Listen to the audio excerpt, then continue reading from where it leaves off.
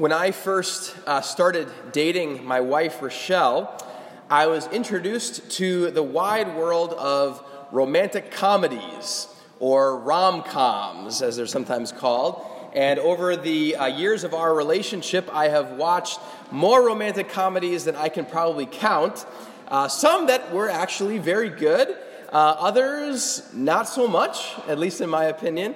But one of the key features of romantic comedies is that there's often, in the middle of the movie, there's kind of an obstacle that is preventing the guy and girl from getting together. And often there's this kind of dramatic moment in the movie where you wonder, what's going to happen? Is everything going to fall apart? Or how will these two get together? Now, of course, pretty much every romantic comedy, they do end up getting together at the end, and so you just kind of go through that. But part of what makes one of those movies good is developing the tension of how is this going to happen? What is the resolution going to be in this story? Well, in our text today, we actually see a similar kind of moment in the life of Ruth. We are in the middle of a 4-week sermon series on the book of Ruth, and as we're looking at this book, we're focusing on how it tells a story of redemption. Ruth, we saw in the first chapter that we looked at a couple weeks ago, left her home country of Moab to go to Bethlehem with her mother-in-law, Naomi, after Naomi's husband and 2 sons had died while they were in Moab. And after they arrived back in Bethlehem, we saw last week that Ruth went out to glean, to gather the leftover grain that had fallen from the harvesters at a nearby field. And little did she know that the field she chose to glean in was actually, it belonged to a man named Boaz, who happened to be a relative of Naomi's deceased husband, Elimelech. And so last week we looked at how Boaz showed unexpected kindness to Ruth, how he promised her protection, invited her to eat with him, told his workers to leave extra grain for her to gather, and we looked at that focus of this unexpected kindness. And so when Ruth returned to Naomi that day, Naomi was shocked when she saw the amount of grain that Ruth had brought. And when she learned that Ruth had gleaned at Boaz's field, suddenly it clicked because she knew who Boaz was. And Naomi went from this very bitter place at the end of chapter 1 to this rejoicing in the Lord and his provision at the end of chapter 2. Well, today we're going to turn to chapter 3, where Naomi comes up with a plan to bring Ruth and Boaz together in marriage. But as we're going to see, this plan is a risky one. And just kind of like a good rom-com, there is this tension built into the narrative today as we wonder what's going to happen with Ruth and Boaz. How will these two end up actually together? And so my sermon title this morning is Risky Love. We're going to see how actually Naomi, Ruth, and Boaz all show in different ways risky love that is willing to take a risk, that is willing to risk something. And we're going to, as we look at this, we're also going to hopefully see how this is not just a love story about Ruth and Boaz, but actually it points ahead to God's love for us and to Jesus' love and how he is willing to risk and cost. And we'll see that hopefully throughout this narrative. So our text today is Ruth chapter 3, verses 1 through 18. You can follow along in your Bibles, the Bibles in the pews, or on the screen. It's behind me. One day, Naomi, her mother-in-law, said to her, "My daughter, should I not try to find a home for you where you will be well provided for? Is not Boaz, with whose servant girls you have been, a kinsman of ours? Tonight he will be winnowing barley on the threshing floor. Wash and perfume yourself and put on your best clothes. Then go down to the threshing floor, but don't let him know you are there until he has finished eating and drinking. When he lies down, note the place where he is lying. Then go and uncover his feet and lie down. He will tell you what to do." "I will do whatever you say," Ruth answered. So she went down to the threshing floor and did everything her mother-in-law told her to do. When Boaz had finished eating and drinking and was in good spirits, he went over to lie down at the far end of the grain pile. Ruth approached quietly, uncovered his feet, and lay down. In the middle of the night, something startled the man, And he turned and discovered a woman lying at his feet. "Who are you?" he asked. "I am your servant, Ruth," she said. "Spread the corner of your garment over me, since you are a kinsman redeemer." "The Lord bless you, my daughter," he replied. "This kindness is greater than that which you showed earlier. You have not run after the younger men, whether rich or poor. And now, my daughter, don't be afraid. I will do for you all you ask. All my fellow townsmen know that you are a woman of noble character. Although it is true that I am near of kin, there is a kinsman redeemer nearer than I. Stay here for the night, and in the morning, if he wants to redeem, good, let him redeem. But if he is not willing, as surely as the Lord lives, I will do it. Lie here until morning." So she lay at his feet until morning, but got up before anyone could be recognized. And he said, "Don't let it be known that a woman came to the threshing floor." He also said, "Bring me the shawl you are wearing and hold it out." When she did so, he poured into it 6 measures of barley and put it on her. Then he went back to town. When Ruth came to her mother-in-law, Naomi asked, "How did it go, my daughter?" Then she told her everything Boaz had done for her, and added, "He gave me these 6 measures of barley, saying, 'Don't go back to your mother-in-law empty-handed.' Then Naomi said, 'Wait, my daughter, until you find out what happens, for the man will not rest until the matter is settled today.'" Let's pray. Lord, we thank you for your word. We thank you for the gift of this book of Ruth to us, Lord, as we read about this particular instance in the life of these individuals, Naomi, Ruth, and Boaz. We pray that today, as we look at this moment, God, that you would show us the risk of love that led these different individuals to do what they did, but also that through that we would see your great love for us, God. So open our ears and our hearts to receive from you today. In Jesus' name, amen. As we look at this larger idea of risky love in our text, we're going to look at each of these 3 characters in today's chapter and see how each of them shows risky love in their own way. And so we're going to start by looking at Naomi. And Naomi, she comes up with a risky plan. When Naomi got back from Moab to Bethlehem, we saw at the end of chapter 1 that she felt her life was bitter. She had lost her husband, she'd lost her 2 sons, and you get the feeling that Naomi was kind of stuck in life after that. At the beginning of chapter 2, last week, when Ruth offers to go to the fields to glean some leftover grain, Naomi says, "Yeah, go ahead," but she just stays at home. Naomi doesn't offer to go with Ruth to glean as well. You can kind of just have this sense that Naomi she doesn't have much hope. She doesn't have much drive. She's just kind of sitting there, and waiting to see what will happen. But then, as we saw at the end of last week's chapter, Ruth returns with this huge haul of grain. And Naomi learns that Ruth had been to Boaz's field, and suddenly there's this change in her, right? Hope returns to Naomi.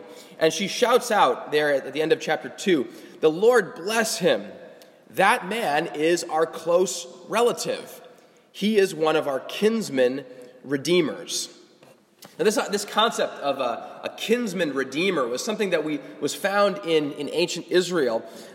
In Israel, in the laws of Israel, if someone got into a situation of significant need, it was expected that a close family member, a kinsman, would help that person out, that they would redeem them. They would do something to kind of redeem the situation, to buy back. So a couple examples that we see in the Old Testament, that if a man was so in debt that he sold himself into slavery, a kinsman redeemer would pay the price to redeem that person out of slavery, to pay the price for that person, to who they were enslaved to.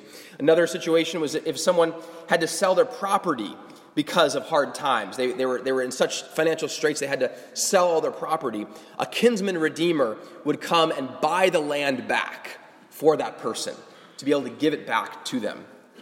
Now, there's a similar idea in Israel's law that if a man died without having a child as an heir, that the man's brother was expected to marry his widow and have a child with her, so that that child would then continue the lineage of the dead brother.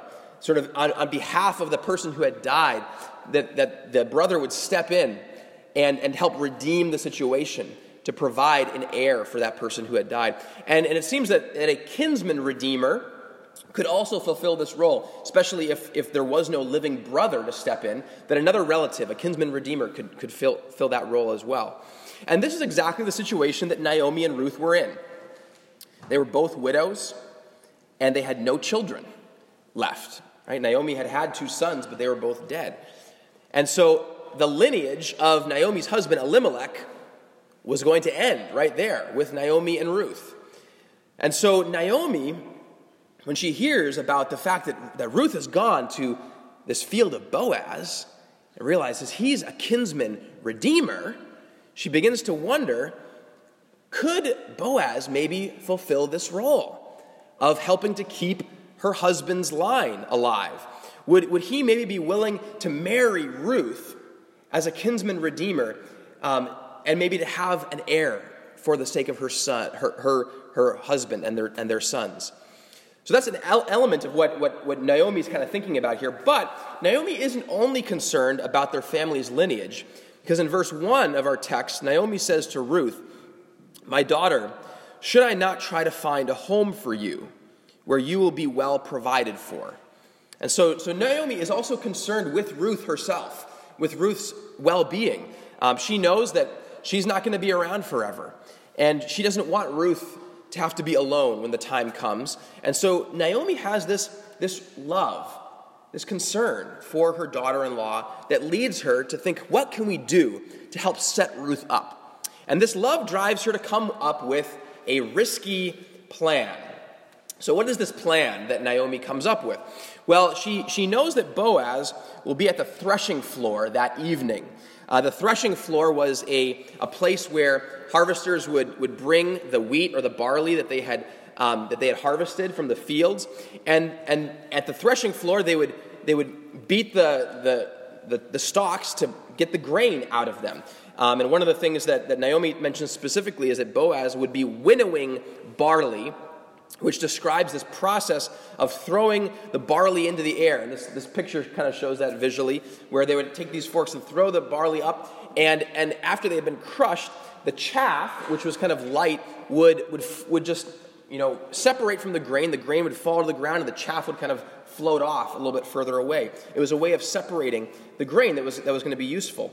And so Naomi knows Boaz is going to be winnowing barley at the threshing floor this evening. And so then she comes up with these instructions for Ruth, which get a little bit more risky. So she tells Ruth, "Wash and perfume yourself and put on your best clothes. Then go down to the threshing floor, but don't let him know you are there until he has finished eating and drinking. When he lies down, note the place where he's lying, then go and uncover his feet and lie down, and he will tell you what to do." Now, I don't know about you, but when I hear those instructions, I start to wonder a little bit, like, Naomi, what's going on here? Like, what are you really thinking? What's kind of your end game of what you're wanting to do here with Ruth? Is this really the best way for Ruth to show that she would like Boaz to marry her?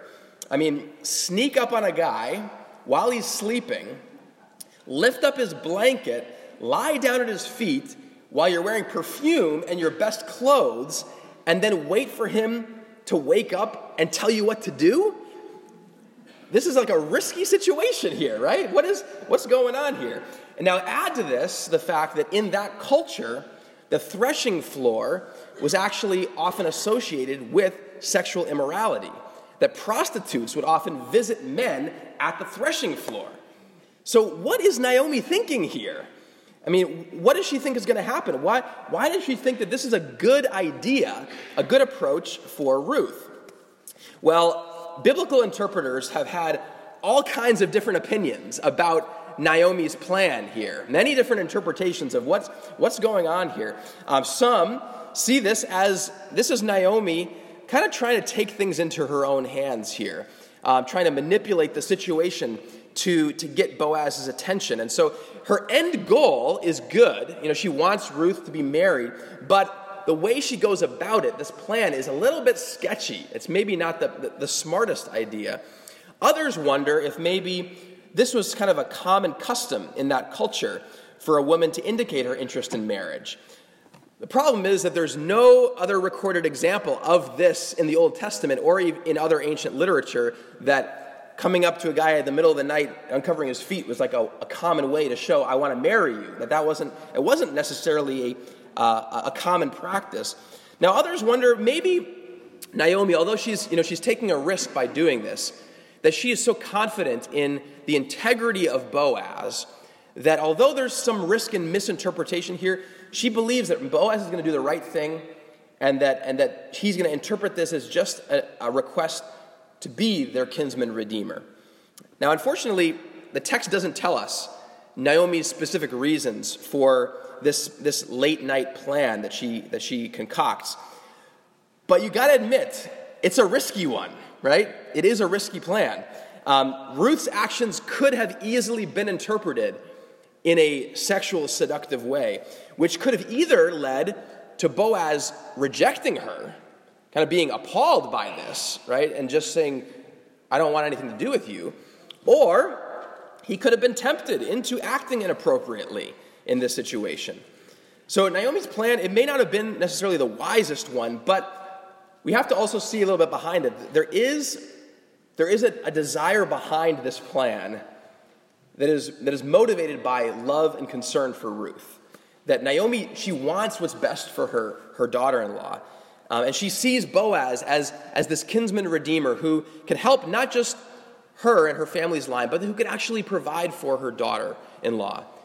And so she suggests this risky plan to Ruth, hoping that it will lead to her desired result. We're going to come back to this a little bit later, but I want to take now a look at what Ruth does. So Ruth, she agrees to follow Naomi's plan here. And she does, but then she adds her own twist to it. So let's take a look at Ruth, who gives a risky request. A risky request. Ruth, she goes to the threshing floor. She waits until Boaz has finished eating and drinking. He lies down at the far end of a grain pile. She waits for the right moment, and then she approaches quietly. She uncovers his feet like Naomi had told her to do. She lies down and she waits. Now, one of the reasons that Naomi probably told Ruth to uncover Boaz's feet was so that his feet would be exposed to the cool night air. And that possibly that might wake him up in the middle of the night without her having to kind of wake him up. But that sometimes your covers fall off in the middle of the night and you get a little cold and it kind of startles you and wakes you up. And this seems to be maybe what happened to Boaz. The text says that something startled him. Maybe it was his exposed feet to the air. But in any case, he wakes up, he discovers there's this woman lying at his feet, and Boaz asks, "Who are you?" Now, he doesn't know who this woman is. And so Ruth replies, "I am your servant, Ruth." Now remember, what Naomi told Ruth to do was at this stage then to just wait and see what Boaz does. Which again, kind of a risky approach there. But Ruth actually doesn't wait for Boaz to speak. She actually takes the initiative and she gives this risky request. In verse 9, she says, "I am your servant Ruth. Spread the corner of your garment over me, since you are a kinsman redeemer." Now, on the surface, that might also sound kind of like a little bit of a risky, questionable kind of request here. Is Ruth asking Boaz to kind of invite her under the covers? But no, actually, this expression is something culturally that meant it referred to marriage. There's in the book of Ezekiel chapter 16, verse 8, God actually uses this expression, spreading the corner of the garment over, to talk about entering into a marriage covenant with Israel. And so God kind of gives this metaphor of himself with Israel. He says, I spread my garment over you, illustrating this covenant of marriage. And so unlike Naomi's instructions, which were kind of ambiguous, what's going to happen here, Ruth actually is very clear with Boaz. She says, no, Boaz, what I want you to do is I want you to take me as your wife. As she expresses that desire here. And she highlights that fact by saying, for you are a kinsman redeemer. You are one who can help redeem our situation. Not only that, but Ruth's words here also echo what Boaz actually said to her in the last chapter when they first met. Boaz in chapter 2, verse 12 said to Ruth, may you be richly rewarded by the Lord, the God of Israel, under whose wings you have come to take refuge. Now the Hebrew word for wings is actually the same word that's used to talk about this corner of the garment. And so what Ruth is saying here is that, Boaz, you wanted the Lord, you saw that the Lord was putting his wings around me for refuge, and now I'm asking you, Boaz, to do that for me, to be the physical representation of God's covering, and to do that in my life as well. By taking me as your wife, you're going to be fulfilling exactly what you said to me, being this expression of God protecting and caring for me. But this request, although it's clearer than what Naomi had said, it's still risky. There's risk involved with Ruth doing this, because it was completely countercultural for a woman to propose to a man. That's basically what Ruth is doing here, right? Saying, I want to marry you. Will you have me? It was also very countercultural for a younger person to express that to an older person, and for a field worker to a field owner. Just think about the imbalance that exists here between Ruth and Boaz. This is a risky request that she's making. And remember again that Ruth is a Moabite. She is a foreigner.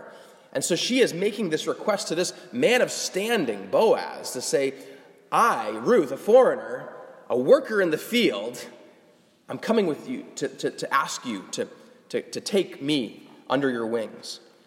And the fact that she comes again in the middle of the night at the threshing floor, laying at his feet, this all puts Boaz in a very awkward situation. He could easily, in this situation, have said, no, I'm not interested in this, Ruth. But before we get to Boaz's response, I just want you to see that just like Naomi, the reason that Ruth does this, the reason that she gives this risky request, is out of love. First of all, it's out of love for Naomi.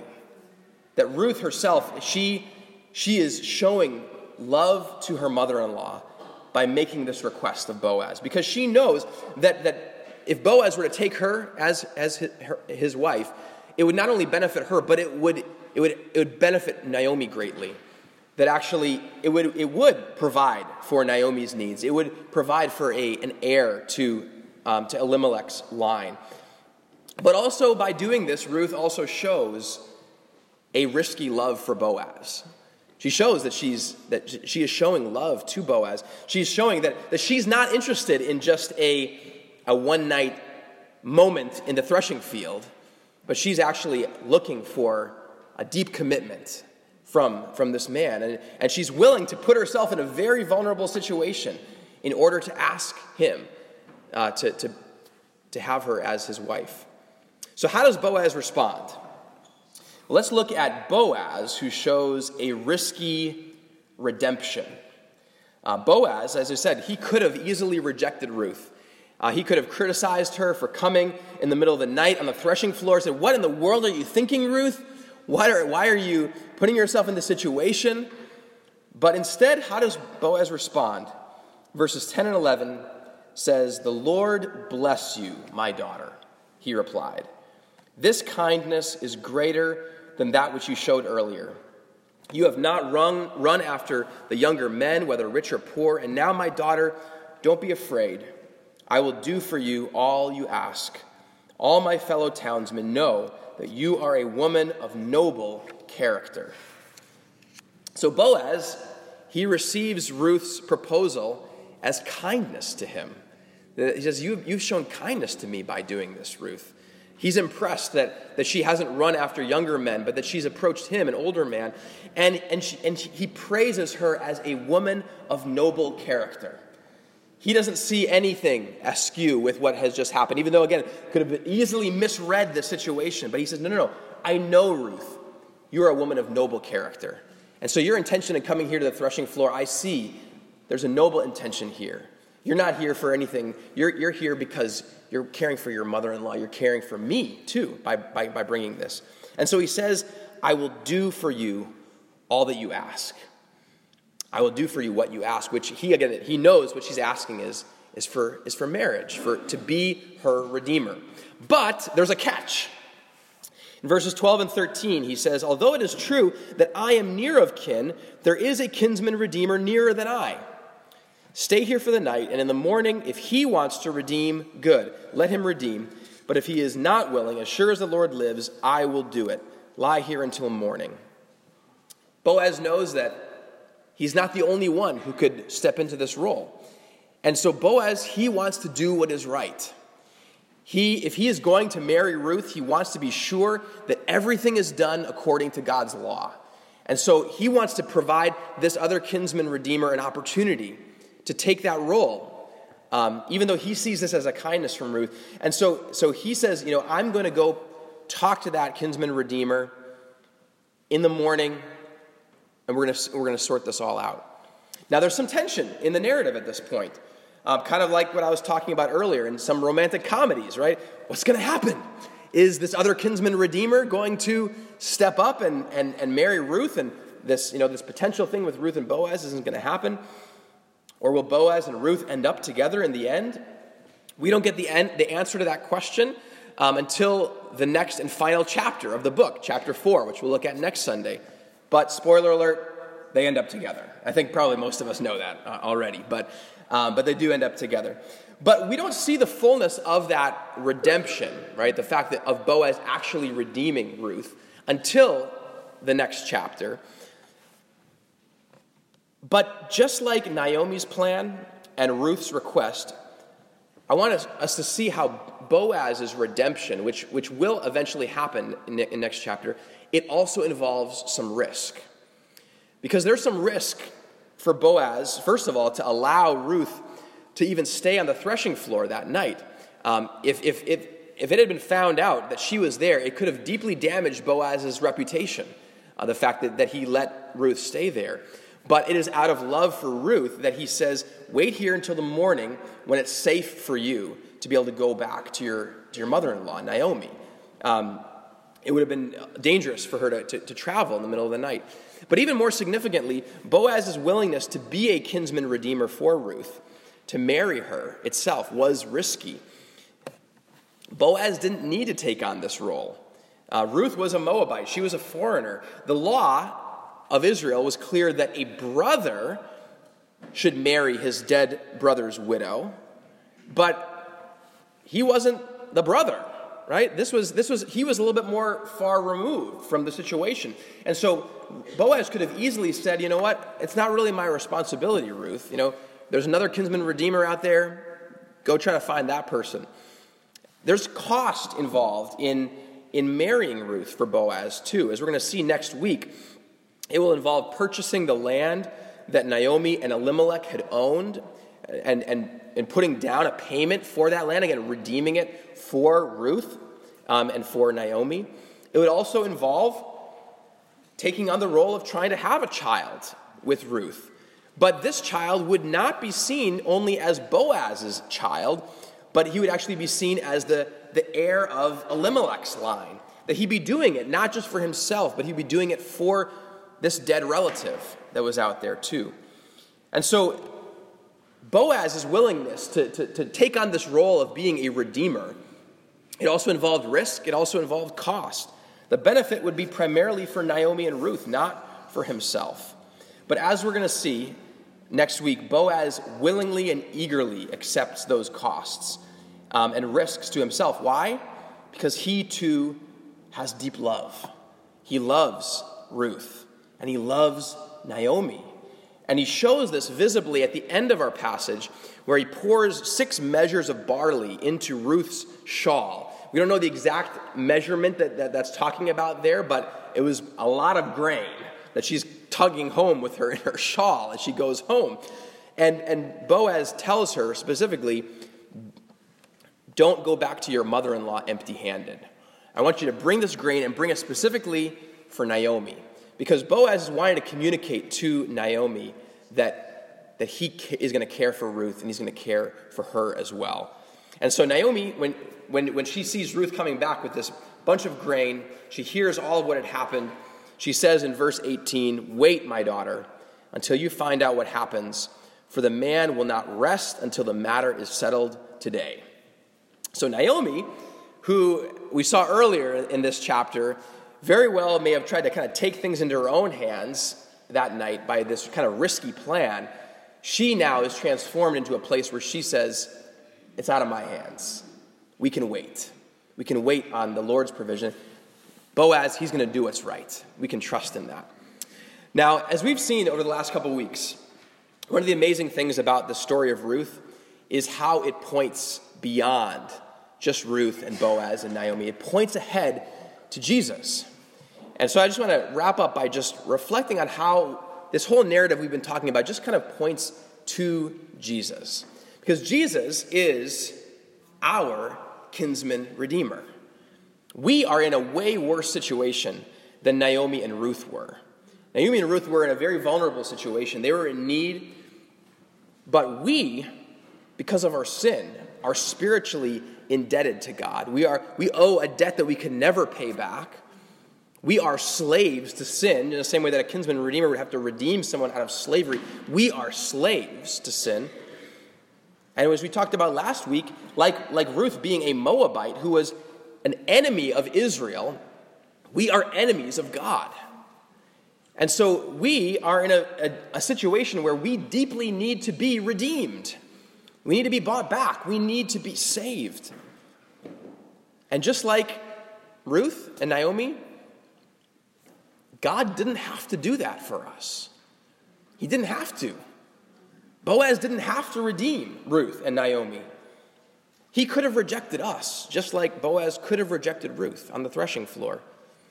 But just like Boaz, Jesus willingly, eagerly accepts the role of the Redeemer.